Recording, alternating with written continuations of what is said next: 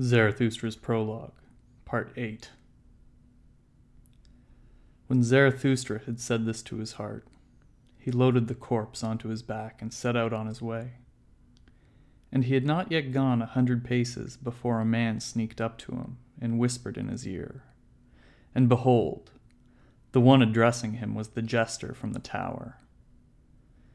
"Go away from this town, O Zarathustra," he said. "Too many people here hate you. You are hated by the good and the righteous, and they call you their enemy and despiser. You are hated by the believers of right belief, and they call you a danger to the multitude. It was lucky for you that they laughed at you, and verily, you were talking just like a jester. It was lucky for you that you made company with the dead dog. By abasing yourself like that, you saved your own skin for today. But now go forth from this town, or tomorrow I shall jump over you, a living man over a dead one." And when he had said this, the man disappeared, but Zarathustra walked on farther through the dark lanes. At the gate of the town he was met by the gravediggers. They shone their torch in his face, recognized Zarathustra, and mocked him mightily. "Zarathustra is carrying the dead dog away. How nice that Zarathustra has become a gravedigger. For our hands are too clean for this particular roast. Does Zarathustra want to rob the devil of his mouthful? On you go, then, and good luck with your meal. If only the devil were not a better thief than Zarathustra. He will steal them both. He will eat them both." And they laughed among themselves, and all put their heads together. Zarathustra said not a word in reply, and went on his way. After walking for 2 hours, past forests and swamps, he had heard too much hungry howling of wolves, and began to feel hungry himself. So he stopped at an isolated house where a light was burning. "Now hunger waylays me," said Zarathustra, "like a robber. In forests and swamps my hunger waylays me, and in the deep of night. Marvelous moods my hunger has. Often it comes to me only after meal times, and today it did not come the whole day. Where can it have been?" And with that Zarathustra knocked on the door of the house. An old man appeared. He was carrying a light, and asked, "Who comes to me here and to my wretched sleep?" "A living man and a dead one," said Zarathustra. "Give me something to eat and drink, which I forgot about today. He who feeds the hungry refreshes his own soul. Thus does wisdom speak." The old man went away, but came back immediately, and offered Zarathustra bread and wine. "This is a wicked part of the world for the hungry," he said, "and that's why I live here. Beast and human come to me, the hermit. But bid your companion eat and drink too. He is wearier than you." Zarathustra answered, "My companion is dead. It will be difficult for me to persuade him." "That's nothing to me," said the old man grumpily. "Whoever knocks on my door also has to take what I offer him. Eat and then fare you well." Thereupon Zarathustra walked for another 2 hours, trusting his path and the light of the stars. For he was used to walking at night, and loved looking into the face of all that sleeps. But when the morning dawned, Zarathustra found himself in a deep forest, and he could no longer see any path. So he laid the dead man in a hollow tree at his head, for he wanted to protect him from the wolves, and laid himself down on the mossy ground. And soon he fell asleep, weary in body, but with his soul unmoved. Hello, everyone, and welcome to sections 8, 9, and 10 of Zarathustra's Prologue. That was just section 8. I'll be going into a bit of analysis on this guy before we get into sections 9 and 10. They do deal with slightly different content, so I wanted to split them up. Figured that would probably be easiest for everyone. And then we can finally make it into the actual book. And luckily it starts with one of my favorite sections, so I'm very much looking forward to that. So, in the previous sections, we met the tightrope walker in the market square. He started doing his dance, and then the jester this foolish figure who doesn't take things seriously and just messes around, jokes around, jumps over him, causes the tightrope walker to fall. Zarathustra talks to him for a bit. He then dies. And Zarathustra decides that he's going to bury his new friend. Section 8 has to deal with Zarathustra leaving the town. And he encounters a couple of different folks on the way, two of whom I'm really going to get into. So the first one that he runs into is the jester himself. So as Zarathustra's walking away, this jester comes up to him and starts threatening him, saying that, oh, it's a good thing you're leaving, otherwise I'd kill you tomorrow. You're hated by the good and the righteous. You're hated by the believers of right belief. He's essentially saying that the arbiters of what is good and righteous and holy and suitable for human beings to do, as this community sees it, don't like him. They see Zarathustra as this person who's coming to challenge their authority, who's challenging the presumptions of their value systems and what they actually believe in, and therefore they don't like him. It's probably not that conscious. Most of the time, if you go around trying to poke around at people's beliefs or people's value systems or people's positions in a society, they may not consciously understand what you're doing, but it's a very instinctual reaction for people to be very defensive about either their positions in society or their belief systems. Really, if you take away or undercut anyone's belief system, it causes a huge amount of stress to the human animal to try and deal with the world if you've just undercut some of the very fundamental underlying values that they believe in, consciously or unconsciously, probably unconsciously. Because as soon as you take that away, people don't know how to act. Now, Zarathustra and a lot of this book in itself have sort of gone through that experience where they've really looked within themselves at the value systems that, in this case, Zarathustra himself created, putting good and evil at the basis of everything, or other value systems that dominate in the West, so Christianity, sort of everything that we know and love in the West now.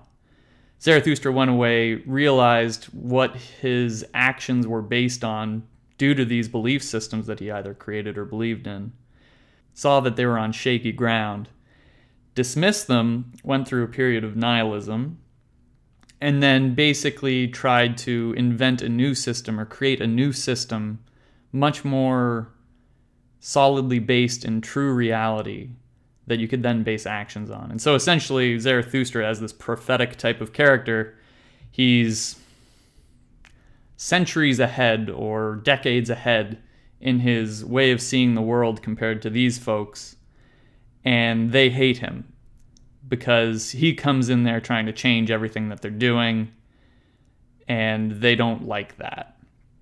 Because, well, one, most people don't want to go have their entire belief system undermined and go through the resulting nihilism or questioning of how the heck to operate in the world.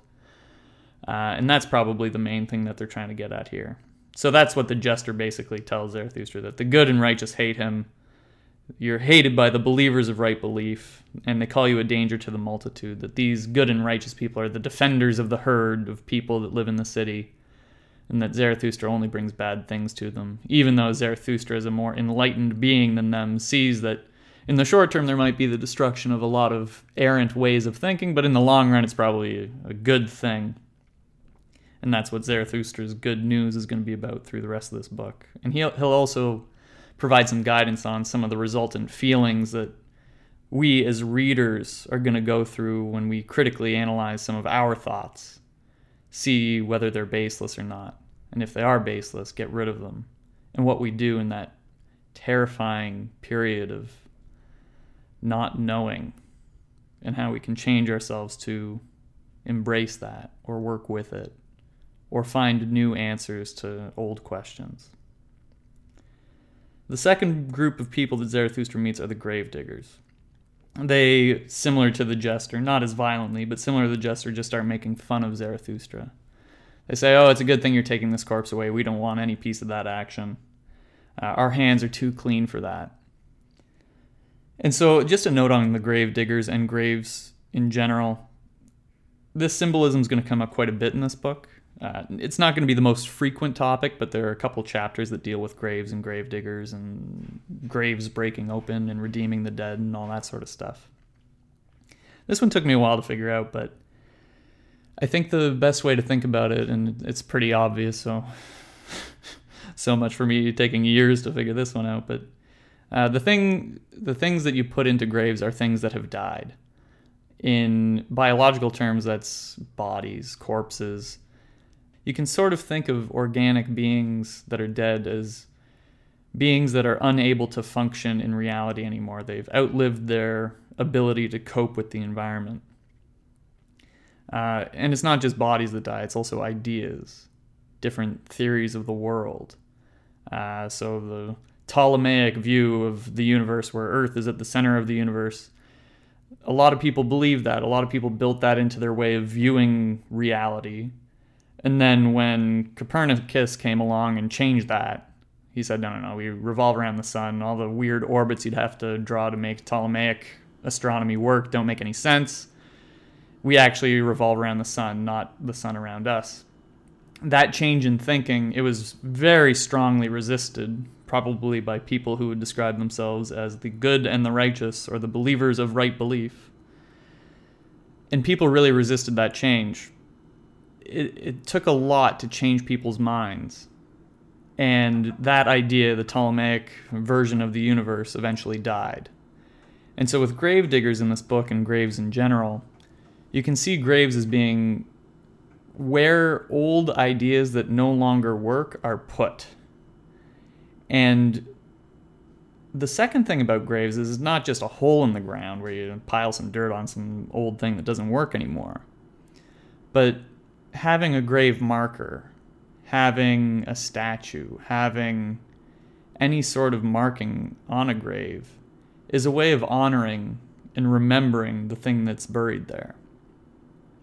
So even from the simplest headstone at the local cemetery to the biggest tombs and the biggest memorial statues, they're all ways of honoring particular people, particular things, or the ideals and values that particular individuals stood for. So you can think in America of the memorial to JFK.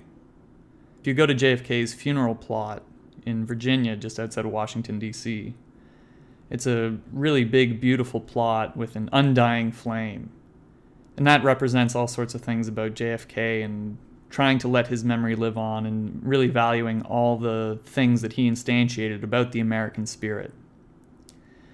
The various tombs of unknown soldiers that different countries have erected, largely after World War I or World War II, honor the spirit and memory of all those people who died fighting for the values that their countries went to war to protect. And so you can sort of see that graves aren't just a place necessarily to put a body, but they're also places to remember things that people can go visit and be inspired by this true instantiation of particular values that they and their communities care about. So in the United States, it might be bravery, independence, fighting for those things, fighting for freedom. In other countries, it might be other things. A sort of neat counterexample is what the United States did with the body of Osama bin Laden. Now, you can argue whether, you're a conspiracy theorist and you think that they had Osama bin Laden for years before they released him. But there's also, if you look into the actual story that was released, once they got him, once they hunted him down and shot him, instead of bringing his body back to the United States to bury him, they just basically dumped him in the ocean. And the idea, it's actually a very interesting one. They didn't want to create a sort of counter-memorial site on American territory that potential jihadists could go see and be inspired by Osama bin Laden's horrible actions against the United States. So they saw it as being better to dump him in the ocean, not give him a proper burial so that no one could go visit and worship at that site. Because as we mentioned, cemeteries, gravestones act as tributes to particular things. They inspire us. They remind us. And so in this example with the grave diggers, these are the people who are sort of creating those memorials. So they're not just people digging a hole in the ground, they're the ones building this memorial plot, this area for particular things to be remembered and particular people or ideas to be honored. So when they say, oh, we don't want to bury this person, our hands are too clean for that, you can sort of see those grave diggers as the instruments of the city that decide what is honorable and what is not honorable, probably defined by what the good and righteous or believers of right belief might say, and certainly would teach in their society, because all the people in the society are taught under the auspices of what these people think to be good and righteous and of right belief. And it's true today everywhere you look. If you live in a very liberal society, very liberal values are taught as the highest beliefs you can have. And if you have opposite beliefs, it's either hate speech or you're some backwards idiot or some other thing. They basically forbid you from thinking something opposite. If you live in a very conservative area, the opposite happens. Very conservative values are taught to you, and the believers of right belief, the good and the righteous, are sort of the highest instantiation of those values in that society. They're the people that organize the local bake sale, that sit on the school council, that run for political office, that fill all the different sort of official functions within a society that help keep that society strong and believing in those same ideas. And so the gravediggers here are acting as essentially the group that helps to honor the people and values that make that society what it is. So the United States will build a place of worship, a place of remembrance, a place of honor for a JFK, but they'll dump one of their mortal enemies in the ocean because they don't want anyone to honor that. So when you're thinking about gravediggers or graves in this book, that's an interesting way of looking at it, and we'll definitely get back to that. So then after that, Zarathustra essentially leaves the city, takes the corpse over his shoulders. He finds a hermit, gets some food and drink, which is probably like one of the funny jokes in the book, where the hermit essentially wants to force Zarathustra to feed a corpse, which is sort of a weird thing. But I don't have too much to say on that section. So now we can get into Zarathustra's prologue, part 9. Zarathustra's prologue, part 9. Long did Zarathustra sleep, and not only the dawn passed over his countenance, but also the forenoon. At last, however, his eyes opened. Amazed, Zarathustra looked into the forest and the stillness. Amazed, he looked into himself. He then quickly rose, like a seafarer who all at once sees land, and rejoiced, for he saw a new truth. And then he talked thus to his heart. A light has dawned for me. Companions I need, and living ones. Not dead companions and corpses that I carry with me wherever I will. But living companions I need, who follow me because they want to follow themselves, and to wherever I will. A light has dawned for me. Let Zarathustra not talk to the people, but to companions. Zarathustra shall not become shepherd and sheepdog to a herd. To lure many away from the herd, for that have I come. The people and herd shall be angry with me. Zarathustra wants to be called a robber by the herdsmen. Herdsmen, I say, but they call themselves the good and the righteous. Herdsmen, I say, but they call themselves believers of right belief. Behold the good and the righteous. Whom do they hate the most? The one who breaks their tablets of values, the breaker, the lawbreaker. Yet that is the Creator. Behold the believers of all beliefs. Whom do they hate the most? The one who breaks their tablets of values, the breaker, the lawbreaker. Yet that is the Creator. Companions the Creator seeks, and not corpses, nor herds or believers either. Fellow creators the Creator seeks, those who inscribe new values on new tablets. Companions the Creator seeks, and fellow harvesters, for all that is with him stands ripe for the harvest. But the 100 sickles are lacking, so he plucks ears of corn and is sorely vexed. Companions the Creator seeks, and such as know how to whet their sickles. Destroyers they will be called, and despisers of good and evil. But harvesters are they, and celebrants too. Fellow creators Zarathustra seeks, fellow harvesters and celebrants Zarathustra seeks.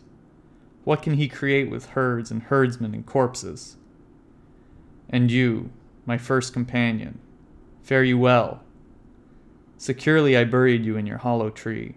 Securely I hid you from the wolves. But now I part from you. The time has come.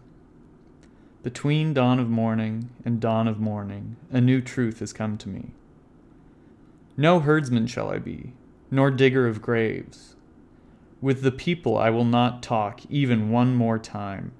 For the last time I have spoken to a dead man. With the creators, the harvesters, the celebrants will I make my company. Will I make company. With the creators, the harvesters, the celebrants will I make company. The rainbow will I show them, and all the stairways to the overhuman. To the solitaries shall I sing my song, and to the dualitaries. And whoever yet has ears for the unheard of, his heart will I make heavy with my happiness. To my goal will I go, I walk my walk. Over those who hesitate and are dilatory I shall leap away. Thus may my going be their going under. So that was section 9 of Zarathustra's prologue. And essentially it's dedicated to his discovery of a new truth. And I absolutely love how Nietzsche describes this discovery. It's Zarathustra just looks into himself, and then all of a sudden this new light dawns on him. This new truth dawns within him. And that's sort of the feeling I get a lot when I read Nietzsche, is that since he doesn't lay out his arguments, point A, point B, point C, therefore D, when you're thinking through the things that Nietzsche's saying, you're not coming up with, oh yeah, A, B, and C are right, so therefore D. That sort of logical proof, it's an extension of arguments A, B, and C. And so that sort of truth is, while useful and valuable in many situations, it's certainly not the way that Nietzsche goes about it. And as I've cautioned you guys more than a couple of times, when we're reading this book, we really have to picture what he's talking about. Really get a picture of the arguments Nietzsche's trying to make. And when you look for truth that way, you're really trying to compare your experience, your understanding of the world, with what Nietzsche's trying to show. And for the most part, it's probably going to be very much out of alignment. And you're going to need to see, why is he painting this picture that way? Why is he comparing the good and the righteous to herdsmen? What does that mean? Like, why is he trying to say that? Can I picture the people as sort of a herd of sheep that need to be protected? And when you think of truth that way, or when you're trying to picture your own experiences and really trying to understand something that you've been missing or don't understand, the sort of truth that pops out is it's more like a revelation than it is A, B, C, therefore D. You're essentially trying to take this constellation of experiences and sort out, what the heck am I doing wrong? And when you figure out what the individual linchpin is, usually it could be any number of linchpins. But when you figure out what one of those important linchpins is, you have this experience of dawning realization of,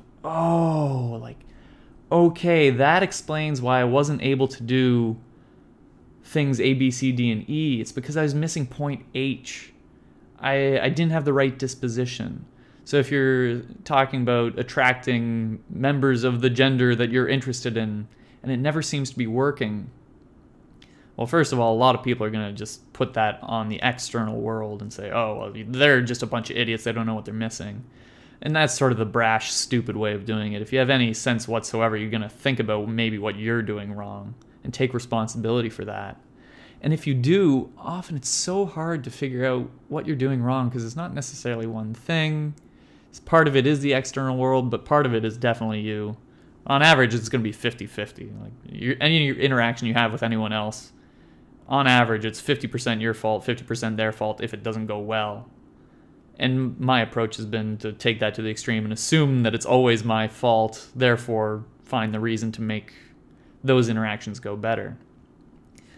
But getting back to the main point, when you're trying to figure out, crap, I've been doing so poorly in this one particular area, what's going on? And if you figure it out, or someone says something, or you're watching a movie where one of the characters is doing really well in that arena, and you're trying to map, okay, here's my experience, here's what I've been doing, here's what they seem to be doing, and you're trying to figure out what that delta is. You figure out that the delta might be the result of 1, 2, 3, 4 different linchpins. And when you figure one of them out, that understanding, it creates this revelatory, amazing experience within you where you sort of post hoc resolve a lot of outstanding issues in your brain that you haven't been able to figure out right now. And it's not this, A, B, C, therefore D type, like, oh yeah, I guess that's true. Like, I'll add that to my knowledge bank of things that are true. It's this sort of bodily feeling or mental feeling, it's both probably, where your body recognizes all these connections in the brain that have been missing that can now sort of understand the situation a lot better than you have up till now. And so if you figure out, things haven't been going well with my friends, they seem sort of miffed when they see me, or they're not as interested in my stories as they should be, like, darn, what the heck's happening? And you realize, oh crap, for the last year I've been cutting people off and been really rude, interrupting their stories, so they don't like having me around or listening to my stories. As soon as you realize that, it's not that you're saying A, B, C, therefore D. You're taking this whole wealth of accumulated experience that you don't have an answer for, and the answer's flooding together all at once. And so you simultaneously answer a whole bunch of problems that you've been facing. And it's a really overwhelming experience, or it can be. And so Nietzsche, he writes a lot of things like this. And this book being sort of an ideal character facing all the situations that you sort of need to go through to get to that ideal, or to try and be that ideal, and all the different thoughts and beliefs that you need to challenge within yourself that you probably unconsciously hold, maybe even consciously if you're introspective and you've figured some of this stuff out, is Nietzsche basically paints a picture of his ideal based on his philosophy, and you have to figure out, okay, what's the delta? And I know, Nietzsche, you're trying to explain why that delta is there, but I really have to picture it, and let me try and see if I can have that sort of revelatory experience where I figure out what I've been doing wrong, what I've been believing unconsciously, what I've been believing consciously, and why that's wrong and why I ought to change it.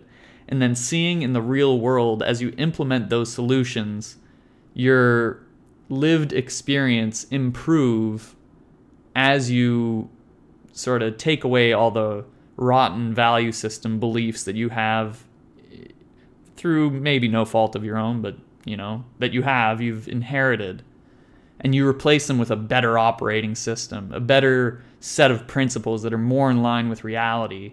And then all of a sudden you're just off to the races, like doing much better at your day-to-day life in different areas because you've cleared up a lot of your problems. And so when Nietzsche, getting back to section 9, describes how Zarathustra reacts to this new truth, it's not like he was lying there in the forest saying, oh, A, B, C, therefore D.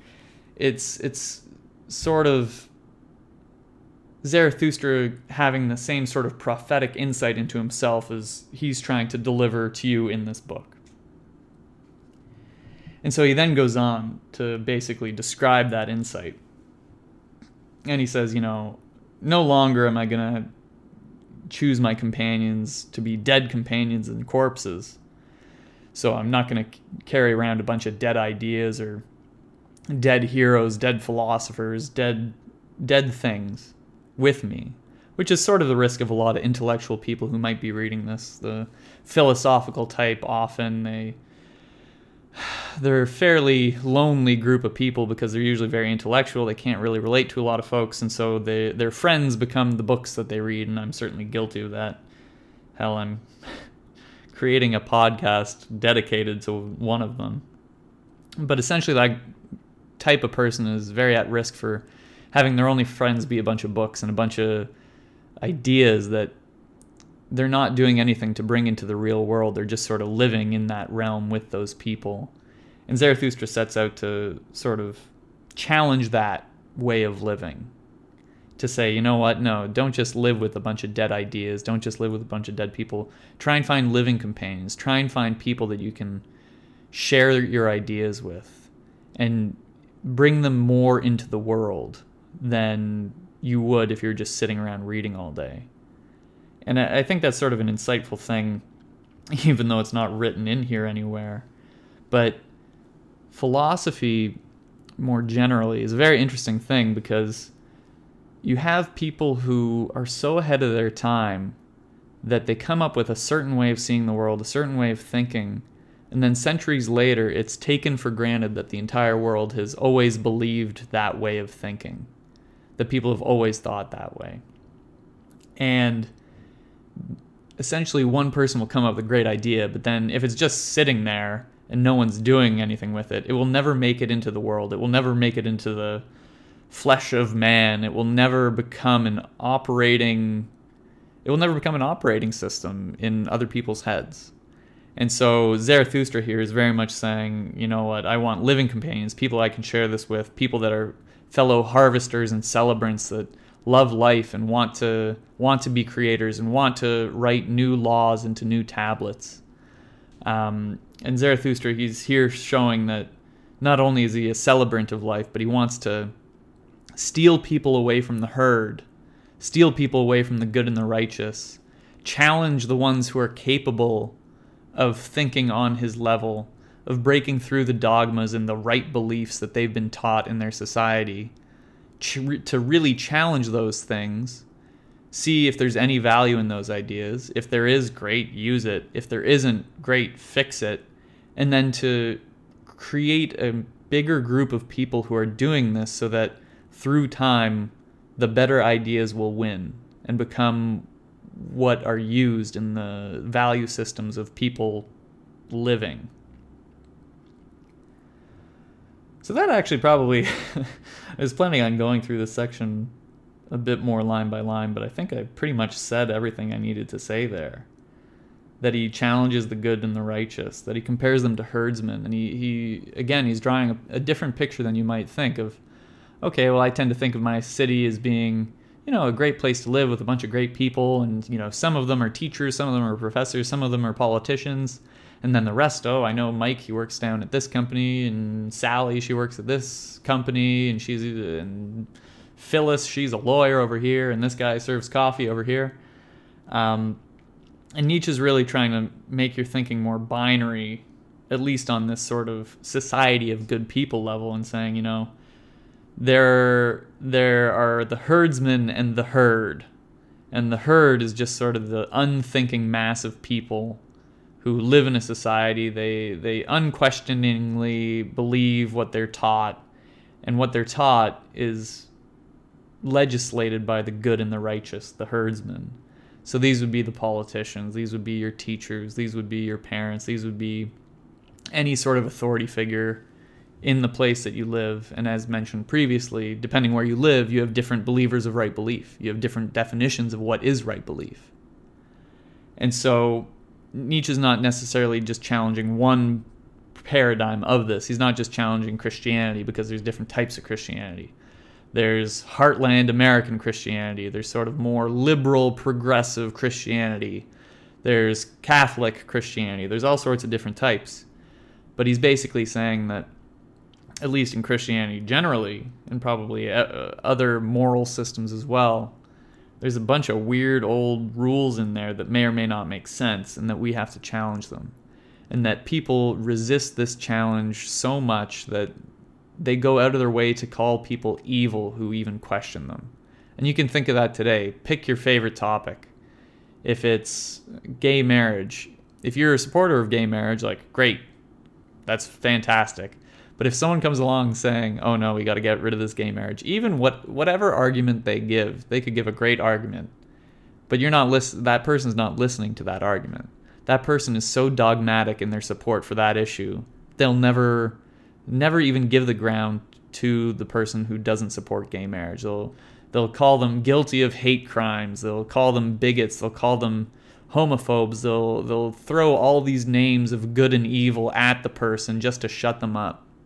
And it's the same thing 20 years ago. If you're a supporter of gay marriage 20 years ago in Texas or Kansas or wherever, the opposite thing's going to happen. The sort of good old-fashioned conservative heartland person, he's going to call you a weirdo and an anti-religious fool, and he'll throw all his words of good and evil at you if you're a supporter of gay marriage in that era. And so Nietzsche's not talking specifically about one type of person in one type of society. He's talking about this general trend within every society to have, these are our rules of how to live, and if you don't believe them, we're going to cast you to be some sort of witch or heretic, try and burn you at the stake, which in today's parlance would be, we're going to tweet every article about you out so that we get you fired and you can't possibly show your face anywhere if you share an unpopular opinion. But Nietzsche's just pointing that out, that dynamic exists, that there's the correct thing to believe in, there's the herd of people that sort of go along with that, and that there's the type of person who Nietzsche's appealing to, who Zarathustra's appealing to, and hopefully through this podcast that maybe you guys might be, who just want to question. Regardless what society you live in, you really want to question what people believe in. You want to play devil's advocate on certain things. You want to challenge. You want to show the hypocrisy involved in being a believer of good belief, of right belief. And so that's why Nietzsche says, I don't want to be a herdsman. I don't want just a bunch of random thoughtless followers. I want to be called a robber by the herdsman. I want to steal people who are capable of thinking differently, of thinking critically, of thinking the way that Zarathustra and Nietzsche have begun to think, because they have a much better view of reality, and really have those people become their own group, and become their own group of people who really challenges everything, who can create a new good and evil, who can really take what's good and take that and then leave the rest. And so I think that's a pretty good summary of section 9. So now we can get on to section 10. Zarathustra's Prologue, Part 10. This Zarathustra had spoken to his heart as the sun stood at midday. Then he looked inquiringly into the heights, for he heard above him the sharp cry of a bird. And behold, an eagle was sweeping in wide circles through the air, and on him hung a serpent, not like prey, but like a friend, for she kept herself coiled like a ring around his neck. It is my animals, said Zarathustra, and was glad in his heart. The proudest animal under the sun, and the cleverest animal under the sun. They have come out on reconnaissance. They want to know whether Zarathustra is still alive. Verily, am I still alive? More dangerous I found it among human beings than among beasts. Dangerous ways does Zarathustra walk. May my animals lead me. When Zarathustra had said this, he recalled the words of the holy man in the forest, then sighed and spoke thus to his heart. That I might be more clever, that I might be clever from the ground up, like my serpent. But that is to ask the impossible. So I ask my pride that it always go along with my cleverness. And if my cleverness should one day leave me, how she loves to fly away, may my pride then fly with my folly. Thus began Zarathustra's going under. And that is the last section of Zarathustra's prologue. We meet his eagle and his serpent. These are...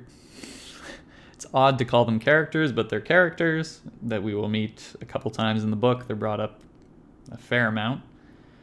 They're essentially... It's probably best to be seen as representations of the two of the aspects of Zarathustra's personality that he's very proud of. So the eagle represents his pride. I think that's a fairly common stereotype with eagles. Only look at the American Quarter or any sort of American nationalistic information to see the eagle emblazoned everywhere. It's a symbol of pride frequently, and not just in America, but in societies everywhere through all time. And his serpent, his snake, which is the cleverest animal from the ground up. And again, in many mythologies, starting from the Genesis story in the Old Testament, the serpent is seen as this clever bringer of wisdom.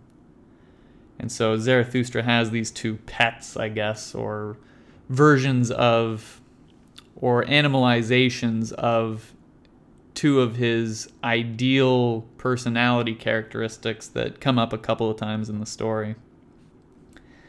And they come join him here to help him begin his journey of speaking to different people that we're going to get into in the rest of the book.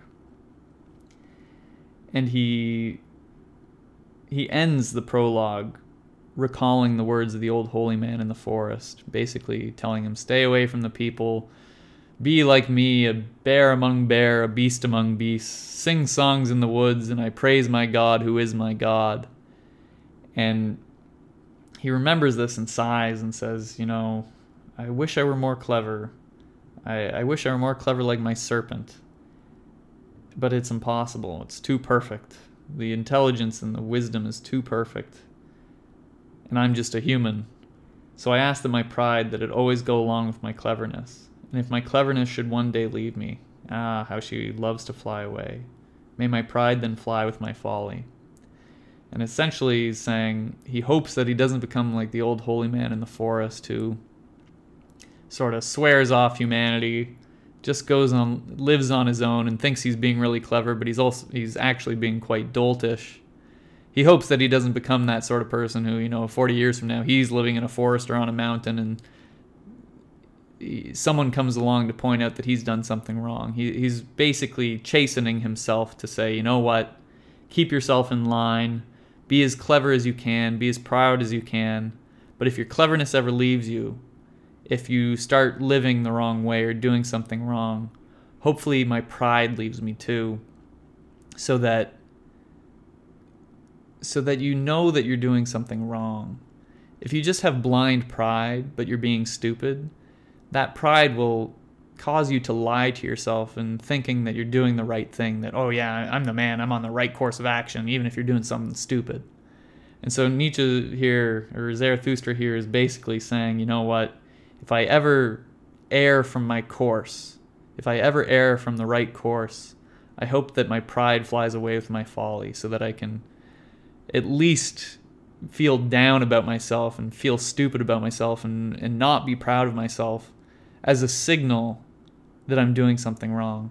And so that's a very interesting way of looking at it. That those moments where you're not proud of yourself, where you're disappointed in yourself, it's easy to get caught up in the negative feeling of that. But Zarathustra here has an interesting point. He says, don't take it negatively. Take it as a very positive sign that you've now figured out what you're doing wrong and that you can take action to change that you can take action to fix it. So when your pride flies away and you're disappointed in yourself, that's fantastic because you're not being stupid. You recognize that something's wrong. Your body's telling you that something's wrong, and you can think about it and try and course correct. So that's a very interesting thing for Nietzsche to finish off the prologue with. And it's a great thought from Zarathustra before we get into the actual book, which we'll get into in the next podcast. Thank you, everyone. Hey, everyone. Thanks so much for listening to the podcast. Please make sure you go to the iTunes store and rate the show. You can follow me on Twitter at AlexJDrake. If you know of anyone that you think would like this show, please share with them. And for more information, you can visit me on my website at alexdrake.ca. Thanks, everyone.